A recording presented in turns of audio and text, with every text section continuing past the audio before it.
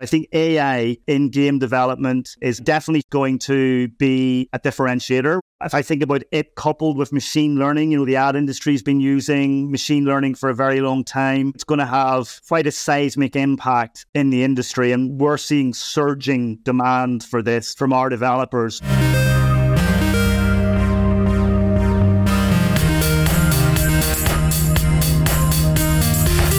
Welcome to Games Growth with Uptick, a podcast about the discipline of scaling digital games. We speak with industry experts and investigate trends to highlight the strategies, technology, and tactical methodologies used to profitably grow your game to massive global audiences. If you're interested in learning more, visit us at uptick.com. My name is Xander Agosta, Director of Marketing here at Uptick, and joining me today are my co-host, Warren Woodward, co-founder of Uptick. And our guest. Hi, I'm Steve Webb. I'm VP of Strategic Partnerships at Unity. Awesome. Thank you for joining us, Steve. Very excited to have you here.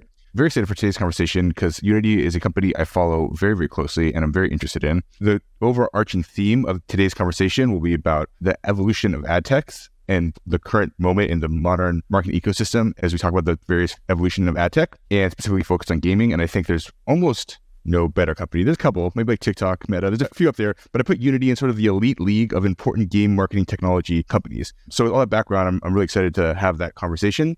And let's just start. Steve, tell us a little bit about your background and what's the journey that led you to Unity. For anyone who somehow doesn't know what Unity is, let's do a brief recap of what Unity is as well. Yeah, sure. So listen, thanks very much for having me. Really looking forward to the conversation. In terms of what Unity is a games engine upon which developers can create and build a platform for content creation that you can then bring either games or movies or what we call digital twins into life. So very much a developer-facing platform. And then the part of the organization which I work on is how we help those developers build their businesses, acquire more users, etc. Very front and center in this exciting space. In terms of what brought me here, so I've been in media and this space I'm going to age myself, for over 25 years. So I started off working in magazines. So for anybody who's watching who doesn't know what that is, we used to print things out on paper and subscribe to them. And so I started there. I then worked for various startups during the dot-com boom, which again, aging myself there's been more than one, but this was the first one. And then I got into online websites, starting with CNET. Big shift for me was I joined Google in 2006. I was there for just under a decade. Primary roles were just about helping brands and advertisers leverage Google to grow. Again, really exciting time. I worked there through the DoubleClick YouTube acquisitions, the launch of Android, as one of the first people in the UK to have an Android phone. I'm one of the first people to have the privilege of being taken for a ride in a self-driving car, which was around about 2012, and it was terrifying.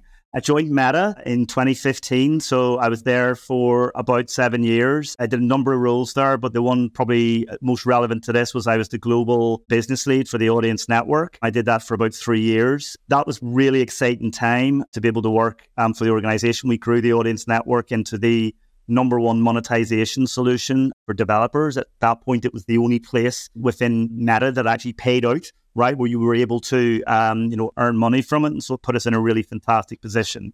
I joined Unity in 2022. I'm now running the strategic partnerships and business strategy. So fantastic role. I absolutely love it. I get to help shape our commercial offerings and our strategy for advertising particularly. I get to engage with key platforms like Google and Meta, some of the companies that I've worked for, amongst others. And I also run a team of gaming consultants and analysts, which I kind of think as the gold dust of Unity. It's actually the capabilities that attracted me here. So I get to run that team and think about how we use them to help our customers grow. So that's just a little bit about me and what brought me here. Awesome. Thanks for all the context and the table setting there. The thing that I think is most interesting about Unity to me is just the two sides of the business, right? So there's the game development side, the engine, which basically a huge amount of people use for game development. And in mobile, it's immense. It's 70+% of folks, all games published on mobile are built through Unity, which is just a huge advantage for that company overall. And the other side is the promote business, which is basically how do you bring games to market? And so I'd like to start a little bit with maybe the game engine is the more intuitive one to people who don't know a ton. It's a tool set that helps you build games, pretty straightforward. Talk a little bit about the promote side and what are the various components that you have on the Unity side that help with game publishing? Yeah, I mean, so you've nailed it there. We're very much about building a holistic solution, right? Gaming is where we're seeing the most adoption, but we want to be able to help content creators realize their vision. We call that part of the business grow, that you talk about as in promote. It fits into our vision around having the entire development life cycle. So we want to be there when people are building, running, and then growing that. You get to a point where you've realized your vision. We work in a creative industry. The idea comes to life, and then you're in a situation where you want to be able to share that, right? You want to be able to acquire users. You want to be able to think about different monetization solutions for that. And so the grow part of the business is where we do that. So I simplify it and think of it as being that we just help them create successful businesses. So all the solutions that we bring out will help them launch, help them acquire users, help them grow and scale those products. And so it's a very clear mission to me that it's about helping them turn into sustainable businesses. And within that, we want to do that across the entire growth cycle of a game or an app, right? So that's everything from early stage marketability testing, being able to prototype and work out if there's an audience or if you need to fine tune before you go into hard launch. It's also in the publishing space. We help some developers publish, right through to revenue, scaling your business, reporting, analytics. And we're talking about the spectrum of developers. We're talking about early stage and indies right up to the biggest developers on the planet. We want to be able to provide them with the tool set that they need to continue growing those sustainable businesses. And so that's the bit that I'm in, which is that grow section. Steve, I'd love to maybe dig a little deeper into that. Our team here at Uptick, we're focused on games growth. We do a lot of business with Unity and other channels for user acquisition. And one thing we think a lot is, why do we work with partner X? What differentiates them in our user acquisition stack of partners? To me, the one thing that I always think about with Unity that really differentiates has to do with the whole other huge part of the business of Unity as a developer environment. And one thing that I have attributed to Unity, we've talked about in the past, is there are so many games out there who don't have any other ad serving infrastructure, but they have Unity serving ads because it's already a framework that's already innate. They've already been building on Unity. So we have this assumption that Unity, because of that unique edge, has access to game inventory that you wouldn't find elsewhere because of that subset of developers that may not be serving ads in any other way. Do you agree this is a large differentiator? And what are the other differentiators? Basically, why should people bother fitting Unity into their partner stack for user acquisition? Yeah, sure. No, it's a really good observation. So I think that we are in a privileged position in the marketplace in terms of how our brand is perceived by our community, right? And that's an important word. At Unity, we talk about the developers as being the community, not being our users, not being our payers, right? It's actually, we see ourselves as being an absolutely critical part of the community. That gives us this fantastic position. We're definitely one of those bellwethers of an industry that people look to us and expect us either to speak in their behalf or be able to anticipate what their needs are to help them being able to continue and grow. And so naturally, if you're an indie developer who's starting out for the first time, a bedroom coder, whatever it happens to be, there's a high chance that you're going to be doing that through some of the free-to-use Unity products. You're going to be using some of the asset library. You're going to be bringing your ideas to realization. And again, we think for us, the opportunity that when they're ready to start turning that into a business, there's a fantastic opportunity for us to be able to do that with them in a very distinct way. And so we do have developers who are on the platform that will start off using Unity monetization solutions and then will continue on that path. Normally, they will get to a point at some stage where we're then speaking to them about how they can integrate others, but not always. And I think whenever we look at the major components of the monetization ecosystem and our place within it, we tend to think about it from a perspective of looking at a growth loop, right? So that's how we will be thinking about the products, be thinking about the lifetime value of where those products make sense to introduce them and how much utility they have for the community. Starts in the beginning, the marketability test. We work with our community to be able to enable them to take de-risk by using these marketability tests and by sharing insights into genres, categories, where others been able to develop and be able to work out if the game's going to be profitable or not. We also then naturally look to bring our advertising demand in there. So if you're in the sense of being able to acquire the users, then naturally there becomes a way to look at different business models in terms of monetization. We give a lot of advice on that front. So the teams will work a lot with developers as they work that out. And then there's also just a really strong support network in terms of the service that we provide and being able to respond to that. So it's interesting, as a company, so many of our employees are passionate about gaming. They're from gaming themselves.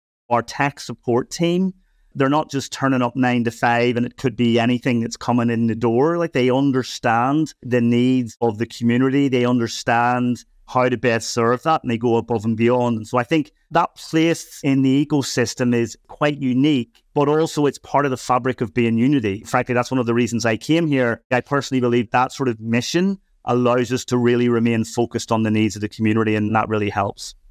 Cool. Yeah, that makes a ton of sense, Steve. And it sounds like the main differentiator that you're sort of calling out, there's a couple different differentiators. I mean, the reach is obviously a huge one. The other one that you've called out specifically is the growth consultancy and the fact that you have a lot of context and able to bring those resources to bear on some of these accounts. I'm going to go step back a little bit and talk about more about the historical context of the modern marketing ecosystem as it focuses on games. You've been around a while, so you're a good person to talk to about this. Can you, at a high level, talk about what has the arc been of the ad tech ecosystem as it relates to games? How do you think about different eras? And then let's place us like a pin. Where are we now in that era? That's a big question, right? It is. I'll do my best, and I'll do my best to remain high level about it. But like, it's fascinating when I was preparing for this conversation, looking back, and you realize how periods that felt so long were actually so short, right? And so it's really, really interesting to look back at the evolution of the ecosystem and think of the phases in that way. But I think you have to start in 2008, right? If we're going to talk about mobile gaming, that's probably as far back as we go, which is like the launch of the App Store. And I think that was revolutionary for the gaming world, just as revolutionary as iTunes was for music, right? I think probably a little bit more under the radar than iTunes was, right? I think a lot of the attention went on that. And then that was quickly followed by Android. Like I said, I was working at Google when that happened. And at the time, obviously it was about offsetting the competitive threat from Apple, but it was also about trying to bring some cohesion for handset manufacturers, because there was a plethora of different operating systems out there, and it was really hard for developers to be able to build, and then they would have to do all of these different iterations of their build if it was for Symbian or whatever. So Android was about unification. And so with that, we then had the emergence of two main distribution platforms, and I think that's probably the starting gun. If you think back to those days, there were like 500 apps on the App Store. And I think last time there was, 1.6 million on the Apple Store and about 3.5 million on Google. So we've seen a lot of proliferation there. When we see the revenue that's now gone through it, we're seeing just shy of 200 billions being spent in the app stores to this point, and mobile games being more than half of that. When it started, it was pretty much premium, right? It was premium apps. It was about paying for the app. That was really what the model was seen of. I mean, who can remember back to the days when you were spending $8.99, $12.99 or whatever it was just to get the app onto your phone, right? Like, that's where it was started. It was seen as being people would buy the utility. Mobile game developers very quickly realized that there was a limited audience. For that, even a 99 cents ticket price was going to limit demand. So then Apple, as a result of that pressure, brought about in-app purchases, right? Where you were able to start to think about the app economy and then create this new monetization route for free-to-play games. What that led to within advertising was the discovery on the App Store was okay, but there were like a couple of premium slots that if you weren't in there, there wasn't much else that you could do to promote. And so we started to see the rise of becoming almost like a de facto discovery engine for being able to get apps. And you've got to remember, this is in the days where everybody who had a phone had Facebook, right? It was just absolutely ubiquitous, and they had the most information on all of those different profiles. And they were IAP businesses wanted to find whales, right? That was the main thing they wanted to do. That meant if they were finding whales, they were completely dependent on that. And there was this huge audience. I think at the moment it's around about 97% of your players never buy anything in your app. So you've suddenly building your product and giving it away for free to 97% of the people who are coming in to use it. And so we then started seeing like a move for ads starting to come in, both in terms of user acquisition, increasingly as a way to monetize. So like in-app advertising started to rise up, and guess what? One of the best places to advertise games and find more users is in other games, right? People are in that mindset. So we see this like real evolution where it was creating its own ecosystem. publishers were nervous, developers were nervous early on, right? Where it was seen as being taboo. Ads in my game, like I would never do that. It was like a mark of pride to not have ads in your game, like in those formative eras. Yeah, completely. I mean, it was seen as like, it was breaking the seal, right? There's developers I worked with when I was at Meta who tried it and it didn't work. And it was like 2 or 3 years of trying to convince them that this wasn't going to harm the user experience before they would try again. I think that fear has largely been dissipated. I think one of the reasons it's been dissipated is that we started to create ad formats which were attuned to the uniqueness of games. Listen, if you try and cram a 60-second TV ad in between a couple of levels on a game that you're really hooked on, it's going to be an awful experience for everybody. If you try and take an internet IAB banner and just cram it into these spaces, then naturally you're going to lead to some user burn. So we started to see the creation of ad formats that started to look more like the games that they were in and started to behave that way. And so rewarded video was like a massive breakthrough on that front. And then that led us to a place where the ads then started becoming much more part of the experience, right? So particularly when you see rewarded video, offer wall, and you see playable ads, you're starting to see ad formats that a lot of mainstream advertisers just can't make any sense of, right? They don't get it. And I've spent a lot of time speaking to them. And so these formats have really turbocharged it. We've gone full circle. We now see that the games that have ads have higher rates of retention than IAP only games. We've just done our 2023 gaming report, and that was like one of the standout areas. So then the next stage was like ad only games, right? And so then we came full circle where we moved into hyper casual. And that's where then we saw the business model being purely on ads, then actually started to influence the game model where the games became more snackable. They became much lower commitment entertainment, something you could enjoy in short intervals. They weren't like some of the more in-depth games that we'd had up to that point. And so we started to see pure free-to-play ad-funded games. And also then they were spending a lot to acquire users because the LTVs are different and you're like in a totally different model. And then hyper casual just became this overnight success to where I think when I looked at last year, if not last year, certainly the year before, they were about 40% of downloads in the charts. So now we're seeing that the hyper casual market is starting to think about, okay, how do I become hybrid? How do I start to introduce IAP into the game? So we're seeing this confluence around business models which are respectful of user behavior and so want to have game economies that are a blend of ads and buying. And so within all of that, obviously UA and user acquisition evolution has completely changed, right? And the needs of the publisher have also changed as well, because the publishers now speaking to someone like Unity, that's both sides of the market. They're acquiring and then they're also monetizing, and they're factoring in that monetization into the user acquisition. Right. We're covering a ton very quickly here. I want to pause you on that last point. You gave a really good summary of the evolution of maybe 2 decades of the mobile advertising ecosystem evolving in these eras. You've represented more we'll call it the inventory side. And while myself, the team, our colleagues, like we're working on the other side of that. So I'd maybe like to pause and discuss the other side of that to your point of how buying strategies have evolved through these eras, because they're the two sides of the same coin. And please interrupt with any insights you have. So like when I think about the same time period from a buyer standpoint, performance marketing that we know it's today didn't really exist in like that first kind of premium era of apps. The technology wasn't really there. The piping just didn't really work for this. With free to play and the advent of the earliest forms of attribution, this is the first big boom of mobile performance marketing that in some way resembles what we have today. And I know when I was first breaking into the industry, I asked a friend I had that had been working, this was maybe like 2013 era, like, hey, what are the go-to tactics here? And he walked me through, okay, so what you want to do, there's these companies like Chartboost and other networks, you just want to basically get all these cheap ass installs. You just want to get to the top of the charts and then the money will come from that. And that was like a default playbook. I think it was dying out as I was entering the industry, but I witnessed the last shreds of it. So it was like a very different buying strategy where it was just arbitraging Apple's algorithm to get to the top of the charts.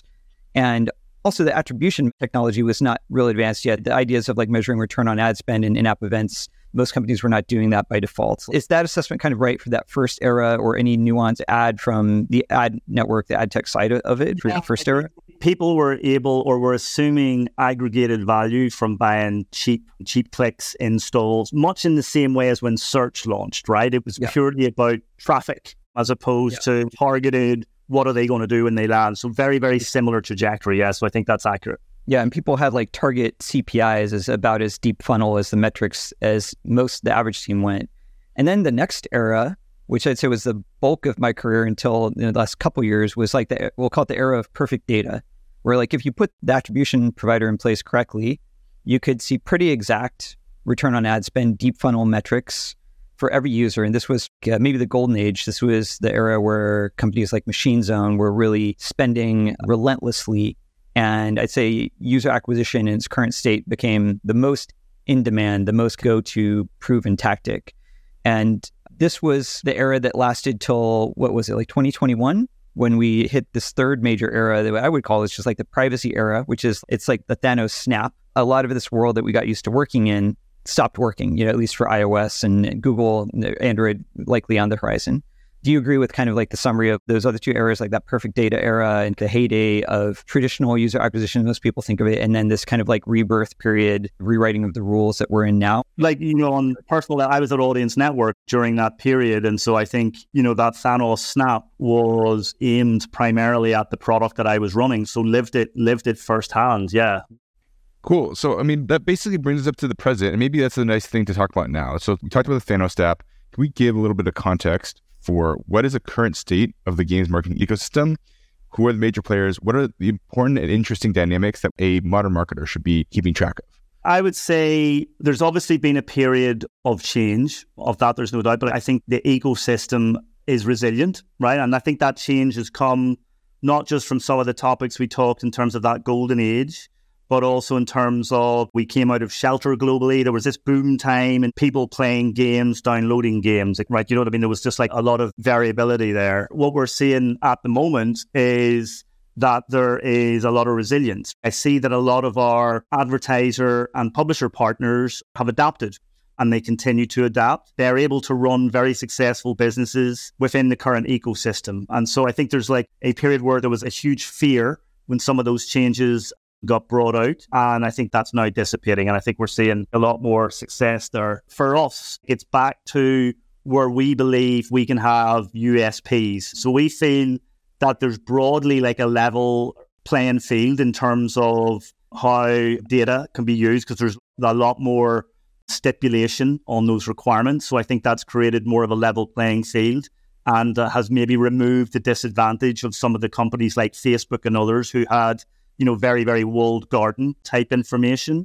So when I think about then, like our USPs, it's all the stuff I kind of talked about at the start, right? It's in terms of being in the game development cycle. It's being able to understand the needs of the gaming developer, et cetera, et cetera. Like we're seeing like a really interesting point now for the sector where we feel that we've got that strength and we're starting to see key partnerships reflect that, where people will cite us as their most strategic partner and want to see us join up even more when it comes to how we approach them as entities. And we also are now starting to see that the game playing in and of itself is starting to shift as well, where it feels like it's finally starting to become much more mainstream. So we're definitely starting to see much more interest in the audiences and the surfaces from non-endemic advertisers. So we're seeing that mainstream advertisers are starting to recognize a lot of the opportunity here. They're also starting to recognize the future-facing aspect of the industry and want to be part of that. And so we're starting to see a lot of focus there. In terms of tangibly, in terms of what developers look to us for, there's definitely been much more of a focus on creatives. So I think that when we move out of that world where the targeting kind of did the work, that then you're into a world which is ironically a little more akin to mainstream advertising, where there's a lot more creative experimentation, the desire to be able to try different stuff out. There's also a desire for scale. So we've seen that the last data AI report that was showing that when you look at downloads globally, they're fairly constant, but where the growth is in new and emerging markets, like Mexico, Hong Kong, Indonesia, Taiwan, et cetera, et cetera. And so that requires, if you're a developer, then you need a partner who's got scale into those different marketplaces. We're seeing that as being like a differentiator. And then it's just also its reliability. We're moving out of that phase of the market where the benefit of having lots of different point players and then having to kind of stitch it all together yourself. When you're running really big scaled apps, that becomes less sustainable. And so we're seeing a big focus from our customers on just reliability in terms of like the stack, right? In terms of how stable it can be, reducing latency and all of that type of stuff that then, potentially can have a negative impact on the player experience. So I'd probably categorize it into those areas. Yeah, that makes a lot of sense. It sounds like at the high level, we had the boom period, perfect privacy into COVID. It's like the perfect wind of having a huge amount of growth and very low interest rates. Since then, we've had a sort of a confluence of things that have happened. We've seen privacy change significantly. Perfect targeting has gone away. Money is much more expensive now. We saw sort of like a retrenchment. There's like a brush fire, cleared out a lot of the zombie companies, or at least consolidated them up. Warren and I talked to tons of game companies. I think we're seeing a resurgence, much like what you're describing, Steve. It quieted down for a little bit the back half of last year, and now people are crawling up. And now all of a sudden, it almost seems like we're getting to jogging or sprinting again pretty soon. That's a great thing. I want to talk a little bit about consolidation. It tends to go with every market cycle. Something that's really interesting we're seeing across both game companies, but also ad tech companies, is this consolidation. Let's talk a little bit about what that means. Obviously, Unity snapped up ironSource recently. Huge consolidated move. We talked about it a lot on the podcast at the time. Curious what it means for Unity, but also to get aperture out wider, what does it mean for overall? Are we consolidating out of necessity because we have to? Are companies going to just fall apart? Is there not as much of a opportunity for small niche players? Talk broadly, what does the theme of consolidation mean for the games ecosystem writ large? Yeah, it's a fascinating trend that is happening. And if you think about it, it's been really the last 24 plus months, right, where we've seen this. And I think there's a couple of things that are driving it. I think the industry is coming out of the basement. I came into this world through mainstream media. I used to spend a lot of my time at Google introducing search and then YouTube to people like Nestle and Unilever and people who would spend billions on advertising who just didn't understand how consumer behavior was changing. And I then found myself when I was at Facebook having the same conversations with literally the same people, which was ironic, about gaming, trying to explain to them that there was this place that was brand safe, interactive, diverse audiences. If you look at Candy Crush, quite often they've got brands where they're looking to target women aged 45 to 55, being able to actually show that there are single properties on the planet that have all of that. And so I think that's leading to consolidation, like in terms of people are finally, coming to that point. There was a great article done in the Harvard Business Review. And so I think this is natural, right? I think we've seen this before. They identify these 4 stages of an industry consolidation. And I think we're in that. They call it the consolidation curve. So if you want to search it up, you can find it in much more depth. The first stage is just opening up and proliferation, right? Where you get like a technology breakthrough or something happens, and then you just suddenly get all of these different organizations will just pop, right? They'll all jump in. You might get somebody defining the space, but more often than not, it's highly competitive and it's hard to know who's going to win. The next stage is scale, right? Where once you've kind of succeeded in a particular area, you want to start to move to the scale stage. And if you don't get to scale, it can then be really, really hard to go ahead.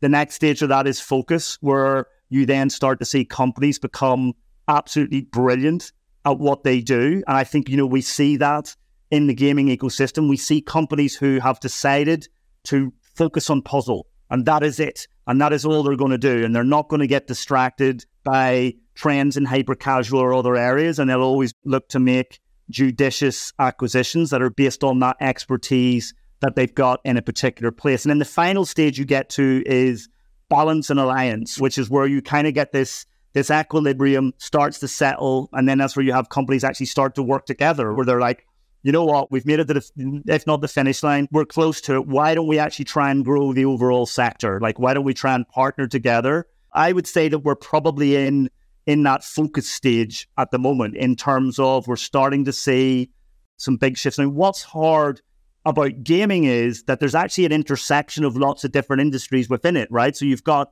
entertainment organizations are starting to see this as being a viable place.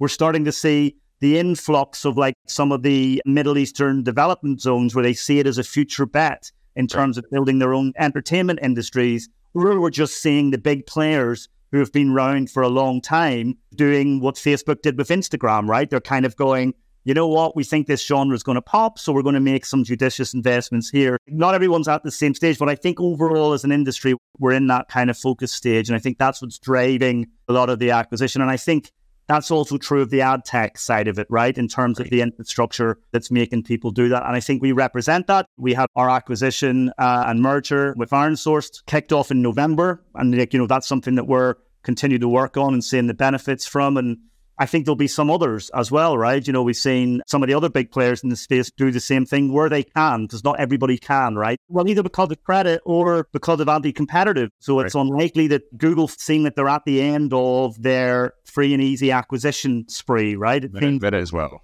A lot harder for them. Facebook have similar restrictions to be able to do that. And so we're able to play in that space with a little bit more freedom.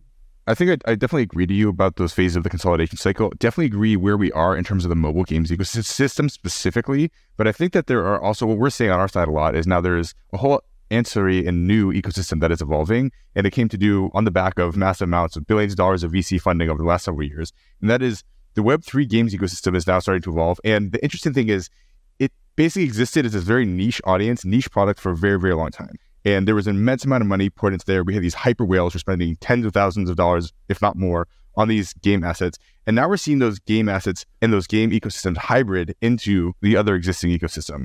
Warren, do you have thoughts? Yeah, we've been working pretty heavily with these Web3 gaming companies for the last few years. And initially, I almost feel like people treated Web3 as a platform of, this is a Web3 game. Make your wallet, connect your wallet here. This is how you play, buy this NFT to play.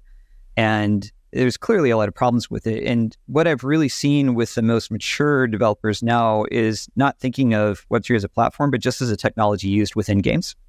And that this then can be a technology used within PC games, used within mobile games. And the most savvy companies I'm seeing make a heavy bias towards mobile. And so what that means is that there's a lot more of a hybridization of the marketing approaches. It used to be that in this early period of Web3 gaming, so it was like a completely different playbook we had to play. But I'm curious, Steve, if you're also on the network side starting to see similar trends of having teams born from the Web3 space or teams building with Web3 DNA that are now looking to launch more traditional feeling mobile apps, work with established providers such as Unity on the growth side. Any insights or anecdotes? Yeah. Listen, I think your read of it is accurate. Like, I think when you look at the underlying technology and the principles of where we believe player behavior will go, then it feels like a natural evolution of where we are, right? We already see player behaviors that indicate that this is just going to be successful. I think what it suffered from was an over-evaluation that came about through people wanting to get the next big thing. There was a lot of cheap money, as you said, that was swirling around. And so I think, which by the way is very similar, I talked about working through the .com crash in like early 2000s. It felt really similar, right? It felt like a very, very similar phase where there was a desire to land grab up and get on the next big thing. I think we're through that. I hope we're through that. And then we're back to like, what are the underlying principles in terms of how people want to engage with gaming assets and how do we want to actually enable consumer behavior? And so I feel that we're getting back to that. And what will likely happen is you will see those behaviors being transplanted onto existing IPs and looking to enhance onto these areas. And then we'll probably see a degree of resurgence that will come back from it. So, the space, I think it likely suffered from being a little bit after the crypto boom. Inexorably tied to the crypto boom, I think. Yeah. Like, I've got kids, whenever your 15-year-old comes and tells you that you need to start buying Bitcoin, you know that there's something going wrong with a market. Hopefully now the true value will actually start to surface. I think it is. I want to talk a little bit about the future in our last few minutes. Obviously, I think we as Uptick have put a pretty big bet that we're going to see evolution of game ecosystems in the same way that we saw evolution from originally premium to IP to advertising to now hybriding all up and down. I think at Uptick, we believe that there's going to be an evolution as we fold Web3 into some of the games where it makes sense to do that as well. And you'll see there be these massive hybrid economies. I would expect that to be a clear path forward. What are other future-looking trends that game developers and game publishers and game marketers should look towards? And what is the technology that will unlock those trends? I always do my disclaimer here when I'm asked about the future. Like, I've been working in big tech for 25 years and I'm doing this call from an office, not a yacht. If I could predict the future, I'd probably be in a different situation.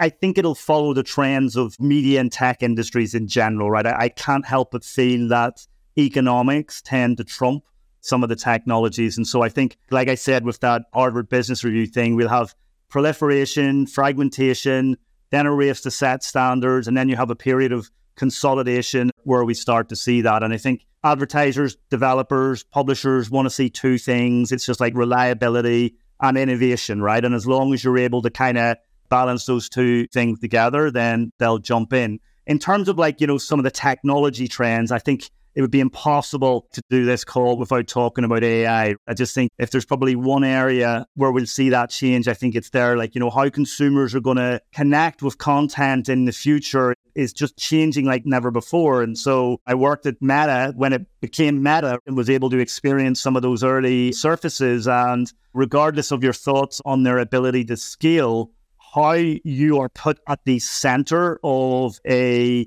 content experience is naturally going to start to influence outside of there. And that type of content's going to evolve.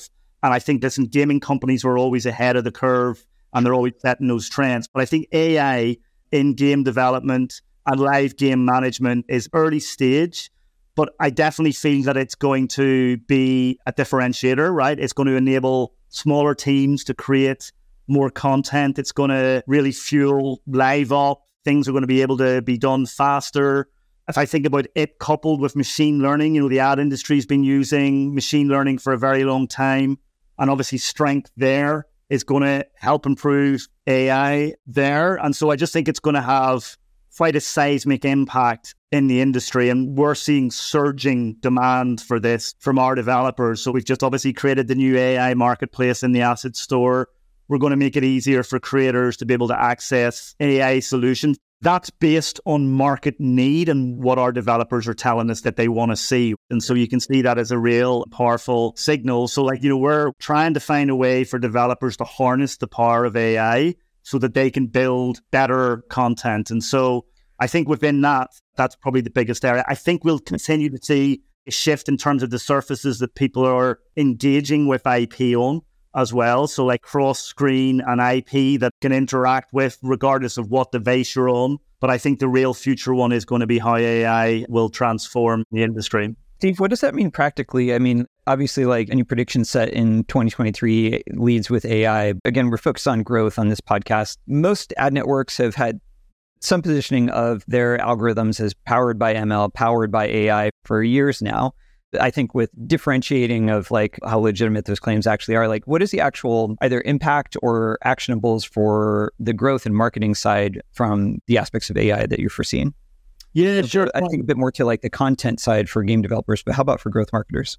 Yeah, so I think for growth marketers, I think I'd link it back to that area that we were talking about as being a differentiator in the absence of data, right, which is around creative. So I think that we're going to be able to see the ability to experiment more and be able to test out different creative solutions to be able to find the right user is going to be hugely eased by being able to use AI solutions. So I think that's probably where we will see like the first tangible impact from a advertising perspective. Yeah, makes a lot of sense. Awesome, Steve. Well, we're just about time, so really appreciate you joining us and having this conversation about ad tech and where it's been and where it's going. If someone wants to get a hold of you or learn more about Unity, where can they do that? Yeah, sure. So I think you're going to like share my Twitter, although I haven't got a Threads one yet. Twitter handle's there, so that's always good. My email address is steve.webb@unity3d.com. And if it's something that I can't deal with, I'll always try and find someone within the organization who can help with that. So those are probably like the two main ways. If it's business, I'm on LinkedIn and it's just Steve Webb, and you should be able to find me from the bio and profile pic. But really like open to both feedback about some of the, by the way, fascinating stuff I think that we've talked about today, and we could really have gone on some of those topics for a lot longer. But yeah, always open to feedback on that, or if there's something at Unity that you need connected with to try and do that. Awesome. Thanks, Steve. Warren, take us out. Yeah, Steve, thanks so much for joining us today. It was great to get a crash course in the history and the evolution of ad tech for growth marketers. And I think you've been well positioned, like you're someone who's seen it all with unique perspective. So thank you so much for joining us today. Yeah, really good to meet you. Awesome. As always, the podcast today was brought to you by our team here at Uptick. Here at Uptick, we both build our own technology around growth marketing. We have the Uptick platform, a bunch of really cool tools that we use for our own growth marketing at scale. And also we license to any of the teams that want to use them. And then we do full service growth marketing. This includes user acquisition, growth marketing, the data science related to that with a really awesome team of humans over here. So whether you need the humans or the machines to improve your growth marketing, feel free to reach out to Uptick. You can reach us through our website. It's uptick.com. That's upptic.com. Awesome. Talk soon.